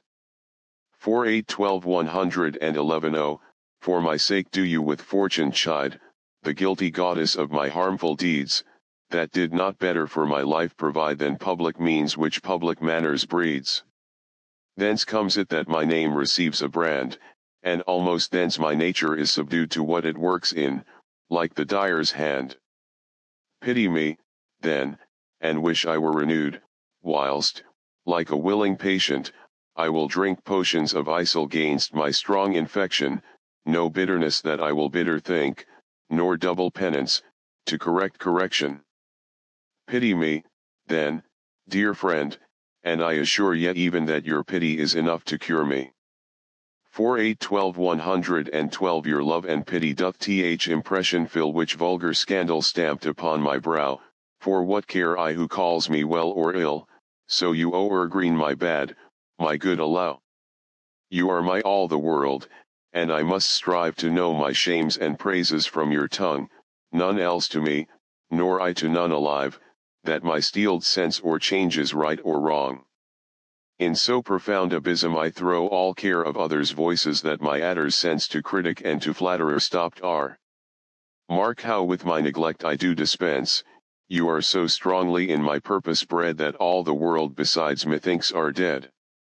4 8 12 113 Since I left you, mine eye is in my mind, and that which governs me to go about doth part his function, and is partly blind, seems seeing, but effectually is out, for it no form delivers to the heart of bird, of flower, or shape which it doth latch, of his quick objects hath the mind no part, nor his own vision holds what it doth catch. For if it see the rud st or gentlest sight, the most sweet favor or deformed st creature, the mountain, or the sea, the day or night, the crow, or dove, it shapes them to your feature.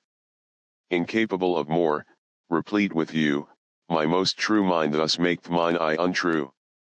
4 8 12 114 Or whether doth my mind, being crowned with you, drink up the monarch's plague, this flattery? Or whether shall I say mine eye saith true, and that your love taught it this alchemy, to make of monsters and things indigest such cherubins as your sweet self resemble, creating every bad a perfect best as fast as objects to his beams assemble. Oh, 'tis the first, 'tis flattery in my seeing, and my great mind most kingly drinks it up. Mine eye well knows what with his gust is greeing, and to his palate doth prepare the cup. If it be poisoned, 'tis the lesser sin that mine eye loves it and doth first begin. 4 8 12 115 Those lines that I before have writ do lie, even those that said I could not love you dearer, yet then my judgment knew no reason why my most full flame should afterwards burn clearer.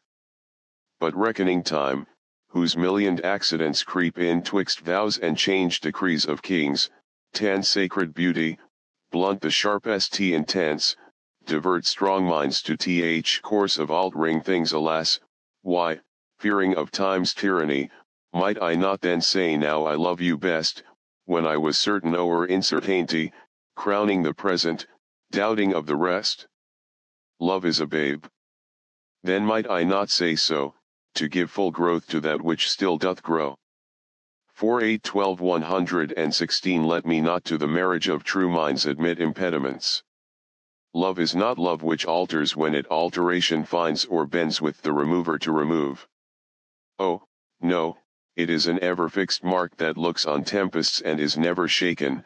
It is the star to every wandering bark, whose worth's unknown, although his height be taken. Love's not time's fool, though rosy lips and cheeks within his bending sickle's compass come. Love alters not with his brief hours and weeks, but bears it out even to the edge of doom. If this be error, and upon me proved, I never writ, nor no man ever loved.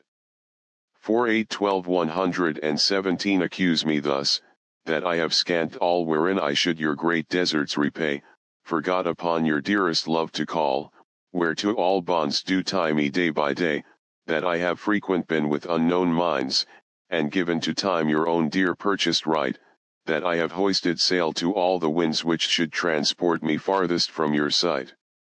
Book both my wilfulness and errors down, and on just proof surmise accumulate, bring me within the level of your frown, but shoot not at me in your wakened hate, since my appeal says I did strive to prove the constancy and virtue of your love.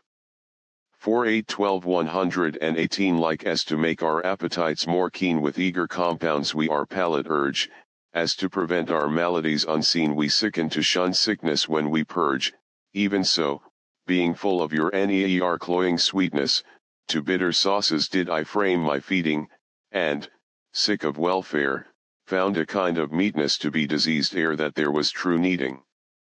Thus policy in love, to anticipate the ills that were not, grew to faults assured, and brought to medicine a healthful state which, rank of goodness, would by ill be cured. But thence I learn, and find the lesson true, drugs poison him that so fell sick of you. 4:8 12 119 What potions have I drunk of siren tears distilled from limex foul as hell within, applying fears to hopes and hopes to fears, still losing when I saw myself to win. What wretched errors hath my heart committed, whilst it hath thought itself so blessed never? How have mine eyes out of their spheres been fitted in the distraction of this madding fever? Oh, benefit of ill! Now I find true that better is by evil still made better, and ruined love, when it is built anew, grows fairer than at first, more strong, far greater. So I return rebuke to my content, and gain by ills thrice more than I have spent. 4:8 12 120 That you were once unkind befriends me now, and for that sorrow which I then did feel needs must I under my transgression bow, unless my nerves were brass or hammered steel. For if you were by my unkindness shaken as I by yours, you've passed a hell of time, and I, a tyrant, have no leisure taken to weigh how once I suffered in your crime. Oh, that our night of woe might have remembered my deepest sense how hard true sorrow hits, and soon to you as you to me then tendered the humble salve which wounded bosoms fits. But that your trespass now becomes a fee, mine ransoms yours, and yours must ransom me. 4:8 12 121 'Tis better to be vile than vile esteemed, when not to be receives reproach of being, and the just pleasure lost, which is so deemed not by our feeling but by others' seeing. For why should others' false adulterate eyes give salutation to my sportive blood? Or on my frailties why are frilier spies, which in their wills count bad what I think good? No, I am that I am, and they that level at my abuses reckon up their own. I may be straight though they themselves be bevel, by their rank thoughts my deeds must not be shown, unless this general evil they maintain, all men are bad and in their badness reign. 4:8 12 122 Thy gift, thy tables, are within my brain full charactered with lasting memory, which shall above that idle rank remain beyond all date, even to eternity or, at the least, so long as brain and heart have faculty by nature to subsist, till each to raised oblivion yield his part of thee, thy record never can be missed.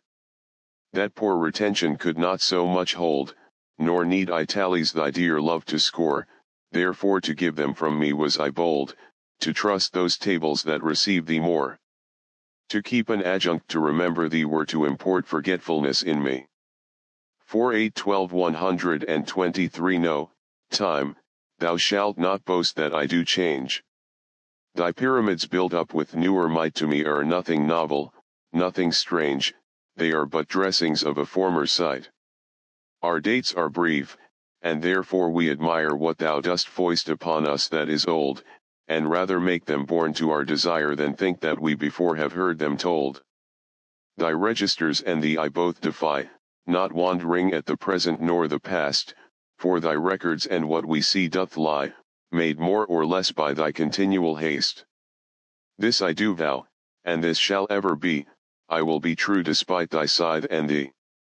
4812 If my dear love were but the child of state, it might for fortune's bastard be unfathered, as subject to time's love or to time's hate, weeds among weeds, or flowers with flowers gathered. No, it was builded far from accident, it suffers not in smiling pomp, nor falls under the blow of thralled discontent, where to th inviting time our fashion calls. It fears not policy, that heretic which works on leases of short-numbered hours, but all alone stands hugely politic, that it nor grows with heat nor drowns with showers. To this I witness call the fools of time, which die for goodness who have lived for crime. 4812 Were t aught to me I bore the canopy, with my extern the outward honoring, or laid great bases for eternity, which proves more short than waste or ruining.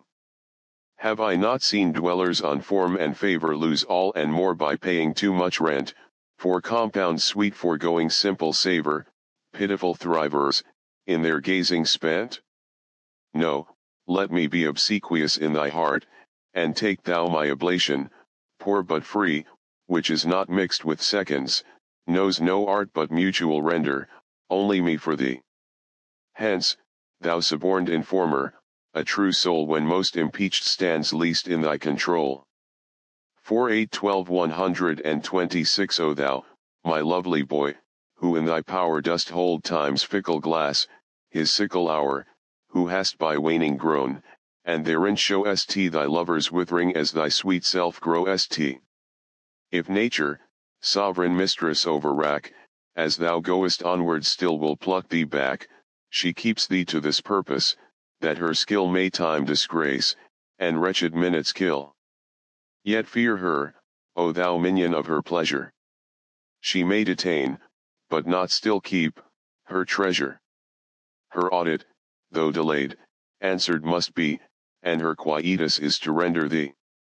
4812 In the old age, black was not counted fair, or, if it were, it bore not beauty's name, but now is black beauty's successive heir, and beauty slandered with a bastard shame. For since each hand hath put on nature's power, fairing the foul with art's false borrowed face, sweet beauty hath no name, no holy bower, but is profaned, if not lives in disgrace.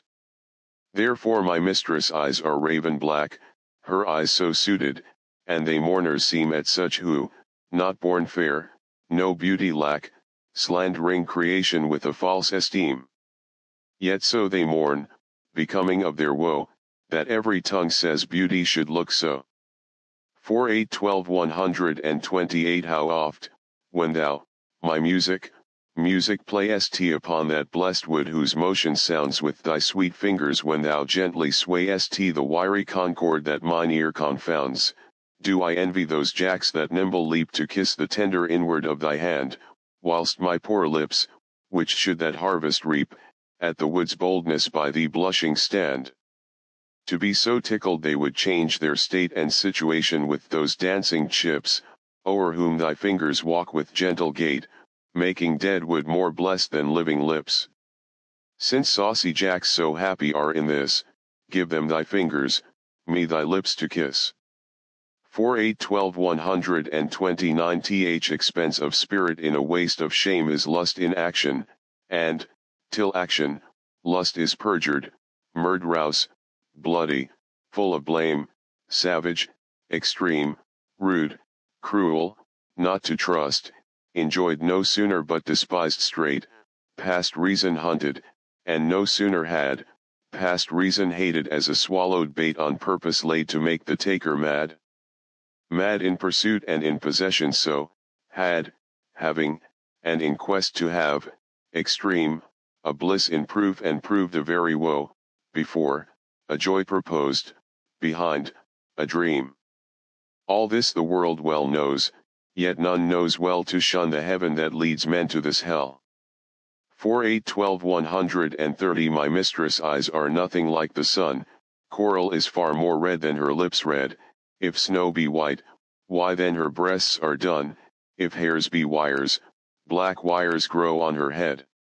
I have seen roses damasked, red and white, but no such roses see I in her cheeks, and in some perfumes is there more delight than in the breath that from my mistress reeks. I love to hear her speak, yet well I know that music hath a far more pleasing sound. I grant I never saw a goddess go, my mistress, when she walks, treads on the ground. And yet, by heaven, I think my love as rare as any she belied with false compare. 4 12 131 Thou art as tyrannous, so as thou art, as those whose beauties proudly make them cruel, for well thou knowest to my dear doting heart thou art the fairest and most precious jewel. Yet in good faith some say that thee behold, thy face hath not the power to make love groan, to say the air I dare not be so bold, although I swear it to myself alone. And, to be sure that is not false I swear, 8,000 groans, but thinking on thy face, one on another's neck do witness bear thy black is fairest in my judgment's place. In nothing art thou black save in thy deeds, and thence the slander as I think proceeds. 4 12 132 Thine eyes I love, and they, as pitying me, knowing thy heart torment me with disdain, have put on black, and loving mourners be, looking with pretty ruth upon my pain. And truly not the morning sun of heaven better becomes the grey cheeks of the east, nor that full star that ushers in the even doth half that glory to the sober west as those two morning eyes become thy face. Oh, let it then as well beseem thy heart to mourn for me, since morning doth thee grace, and suit thy pity like in every part. Then will I swear beauty herself is black, and all they foul that thy complexion lack. 4 12 133 Beshrew that heart that makes my heart to groan for that deep wound it gives my friend and me. Is not enough to torture me alone, but slave to slavery my sweet friend must be? Me from myself thy cruel eye hath taken, and my next self thou harder hast engrossed, of him, myself, and thee I am forsaken, a torment thrice threefold thus to be crossed. Prison my heart in thy steel bosom's ward, but then my friend's heart let my poor heart bail. Whoe'er keeps me, let my heart be his guard, thou canst not then use rigor in my jail. And yet thou wilt, for I, being pent in thee, perforce am thine, and all that is in me. 4 12 134 So, now I have confessed that he is thine and I myself am mortgaged to thy will, myself I'll forfeit, so that other mine thou wilt restore to be my comfort still. But thou wilt not, nor he will not be free, for thou art covetous, and he is kind, he learned but surety like to write for me under that bond that him as fast doth bind. The statute of thy beauty thou wilt take, thou usurer that put forth all to use, and sue a friend came debtor for my sake, so him I lose through my unkind abuse.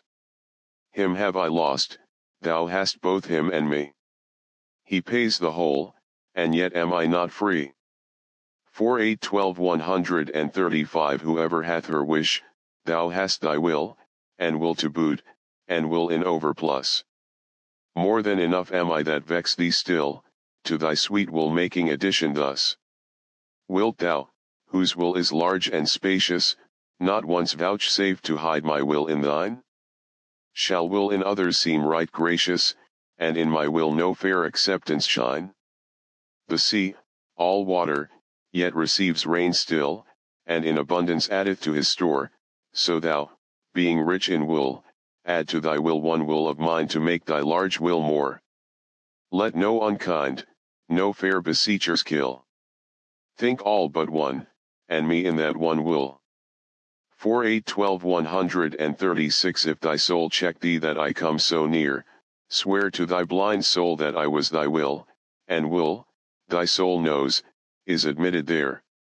Thus far for love my love suit, sweet, fulfill. Will fulfill the treasure of thy love, I, fill it full with wills, and my will one. In things of great receipt with ease we prove among a number one is reckoned none. Then in the number let me pass untold, though in thy store's account I one must be. For nothing hold me, so it please thee hold that nothing me, a something, sweet, to thee. Make but my name thy love, and love that still, and then thou lovest me, for my name is will. 4812 137 Thou blind fool, love, what dost thou to mine eyes that they behold and see not what they see?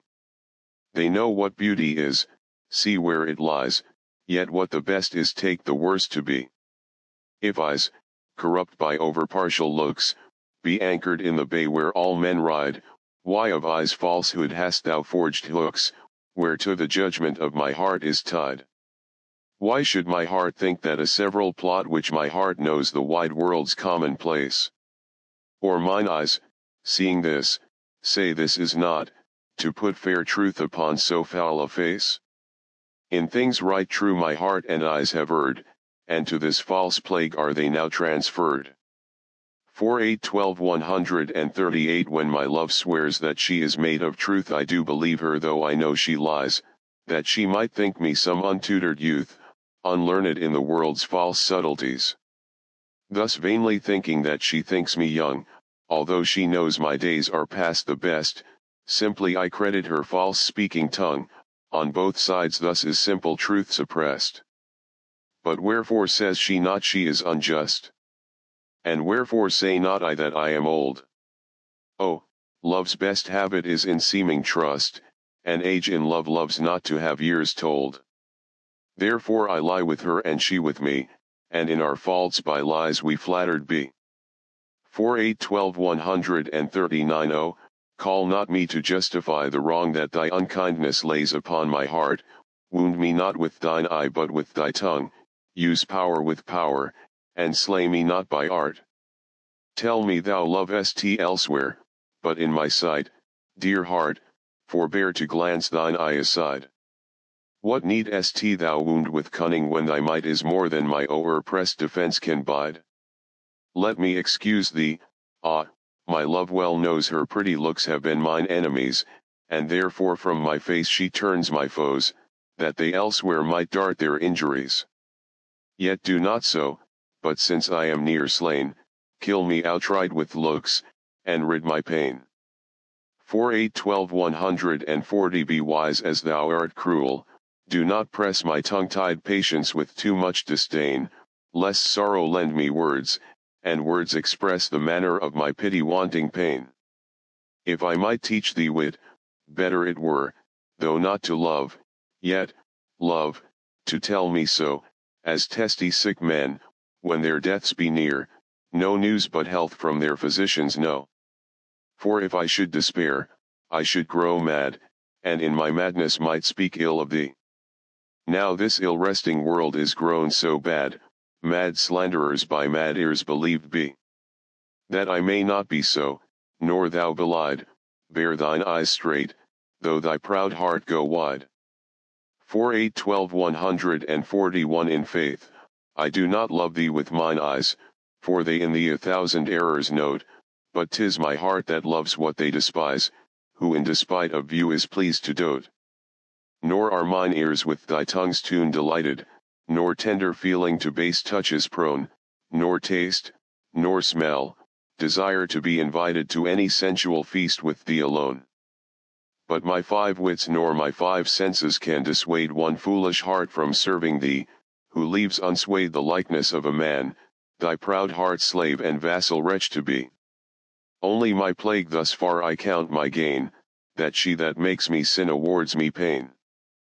4:8-12-142 Love is my sin, and thy dear virtue hate of my sin, grounded on sinful loving.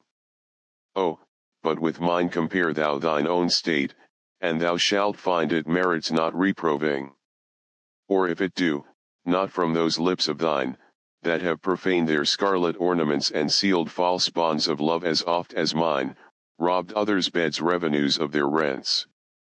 Be it lawful I love thee as thou lovest those whom thine eyes woo as mine importune thee, root pity in thy heart, that, when it grows, thy pity may deserve to pitied be. If thou dost seek to have what thou dost hide, by self-example mayst thou be denied. 4:8-12-143 Lo, as a careful huswife runs to catch one of her feathered creatures broke away, sets down her babe, and makes all swift dispatch in pursuit of the thing she would have stay, whilst her neglected child holds her in chase, cries to catch her whose busy care is bent to follow that which flies before her face, not prizing her poor infant's discontent, so runnest thou after that which flies from thee, whilst I, thy babe, chase thee afar behind. But if thou catch thy hope, turn back to me and play the mother's part, kiss me, be kind. So will I pray that thou mayst have thy will, if thou turn back and my loud crying still. 4:8-12-144 Two loves I have, of comfort and despair, which like two spirits do suggest me still. The better angel is a man right fair, the worser spirit a woman colored ill. To win me soon to hell my female evil tempteth my better angel from my side, and would corrupt my saint to be a devil, wooing his purity with her foul pride. And whether that my angel be turned fiend suspect I may, yet not directly tell, but being both from me, both to each friend, I guess one angel in another's hell. Yet this shall I ne'er know, but live in doubt, till my bad angel fire my good one out. 4:8-12-145 Those lips that love's own hand did make breathed forth the sound that said I hate to me that languished for her sake, but when she saw my woeful state, straight in her heart did mercy come, chiding that tongue that ever sweet was used in giving gentle doom, and taught it thus anew to greet, I hate she altered with an end that followed it as gentle day doth follow night, who, like a fiend, from heaven to hell is flown away. I hate from hate away she threw, and saved my life, saying not you. 4:8-12-146 Poor soul, the center of my sinful earth, pressed with these rebel powers that thee array, why dost thou pine within and suffer dearth, painting thy outward walls so costly gay? Why so large cost, having so short a lease, dost thou upon thy fading mansion spend? Shall worms, inheritors of this excess, eat up thy charge? Is this thy body's end? Then, soul, live thou upon thy servant's loss, and let that pine to aggravate thy store. By terms divine in selling hours of dross, within be fed, without be rich no more. So shalt thou feed on death, that feeds on men, and death once dead, there's no more dying then. 4:8-12-147 My love is as a fever, longing still for that which longer nurseth the disease, feeding on that which doth preserve the ill, uncertain sickly appetite to please. My reason, the physician to my love, angry that his prescriptions are not kept, hath left me, and I desperate now approve desire is death, which physic did accept. Past cure I am, now reason is past care, and, frantic mad with evermore unrest, my thoughts and my discourse as madmen's are, at random from the truth vainly expressed. For I have sworn thee fair, and thought thee bright, who art as black as hell, as dark as night. 4 8 12 148 O me, what eyes hath love put in my head, which have no correspondence with true sight? Or if they have, where is my judgment fled, that censures falsely what they see aright? If that be fair whereon my false eyes dote, what means the world to say it is not so? If it be not, then love doth well denote love's eye is not so true as all men's know. How can it? Oh, how can love's eye be true, that is so vexed with watching and with tears? No marvel then though I mistake my view, the sun itself sees not till heaven clears. O cunning love, with tears thou keepest me blind, lest eyes well seeing thy foul faults should find. 4 8 12 149 Canst thou, O cruel, say I love thee not when I against myself with thee partake? Do I not think on thee when I forgot am of myself, all, tyrant, for thy sake? Who hate thee that I do call my friend? On whom frownest thou that I do fawn upon? Nay, if thou lourest on me, do I not spend revenge upon myself with present moan? What merit do I in myself respect that is so proud thy service to despise, when all my best doth worship thy defect, commanded by the motion of thine eyes? But, love, hate on, for now I know thy mind, those that can see thou lovest, and I am blind. 4 8 12 150 O, from what power hast thou this powerful might with insufficiency my heart to sway? To make me give the light to my true sight, and swear that brightness doth not grace the day? Whence hast thou this becoming of things ill, that in the very refuse of thy deeds there is such strength and warrantice of skill that in my mind thy worst all best exceeds? Who taught thee how to make me love thee more, the more I hear and see just cause of hate? Oh, though I love what others do abhor, with others thou shouldst not abhor my state. If thy unworthiness raised love in me, more worthy I to be beloved of thee. 4 8 12 151 Love is too young to know what conscience is, yet who knows not conscience is born of love. Then, gentle cheater, urge not my amiss, lest guilty of my faults thy sweet self prove. For, thou betraying me, I do betray my nobler part to my gross body's treason. My soul doth tell my body that he may triumph in love, flesh stays no farther reason, but, rising at thy name, doth point out thee as his triumphant prize. Proud of this pride, he is contented thy poor drudge to be, to stand in thy affairs, fall by thy side. No want of conscience hold it that I call her love, for whose dear love I rise and fall. 4 8 12 152 In loving thee thou knowest I am forsworn, but thou art twice forsworn, to me love swearing, in act thy bed thou broke, and new faith torn in vowing new hate after new love bearing. But why of two oaths breached do I accuse thee when I break 20? I am perjured most, for all my vows are oaths but to misuse thee, and all my honest faith in thee is lost. For I have sworn deep oaths of thy deep kindness, oaths of thy love, thy truth, thy constancy, and to enlighten thee gave eyes to blindness, or made them swear against the thing they see. For I have sworn thee fair, more perjured I, to swear against the truth so foul a lie. 4 8 12 153 Cupid laid by his brand and fell asleep. A maid of Dion's this advantage found, and his love-kindling fire did quickly steep in a cold valley fountain of that ground, which borrowed from this holy fire of love a dateless lively heat, still to endure, and grew a seething bath which yet men prove against strange maladies a sovereign cure. But at my mistress I love's brand new fired, the boy for trial needs would touch my breast, I, sick withal, the help of bath desired and thither hied, a sad distempered guest, but found no cure. The bath for my help lies where Cupid got new fire my mistress' eyes. 4 8 12 154 The little love god, lying once asleep, laid by his side his heart and flaming brand, whilst many nymphs that vowed chaste life to keep came tripping by, but in her maiden hand the fairest votary took up that fire, which many legions of true hearts had warmed, and so the general of hot desire was, sleeping, by a virgin hand disarmed. This brand she quenched in a cool well by, which from love's fire took heat perpetual, growing a bath and healthful remedy for men diseased, but I, my mistress thrall, came there for cure, and this by that I prove, love's fire heats water, water cools not love. 4 2 Sonnets from the Passionate Pilgrim. The Passionate Pilgrim. By W. Shakespeare. London, for W. Iagard, 1599. These are the first versions of these 2 sonnets to be printed.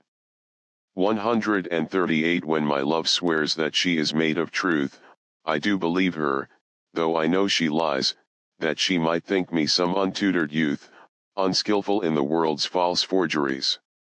Thus vainly thinking that she thinks me young, although I know my years be past the best, I, smiling, credit her false speaking tongue, outfacing faults in love with love's ill rest. But wherefore says my love that she is young? And wherefore say not I that I am old? Oh, love's best habit is a soothing tongue, and age in love loves not to have years told. Therefore I'll lie with love, and love with me, since that our faults in love thus smothered be. 4 Sig. A 144 Two loves I have, of comfort and despair, that like 2 spirits do suggest me still. My better angel is a man right fair, my worser spirit a woman colored ill.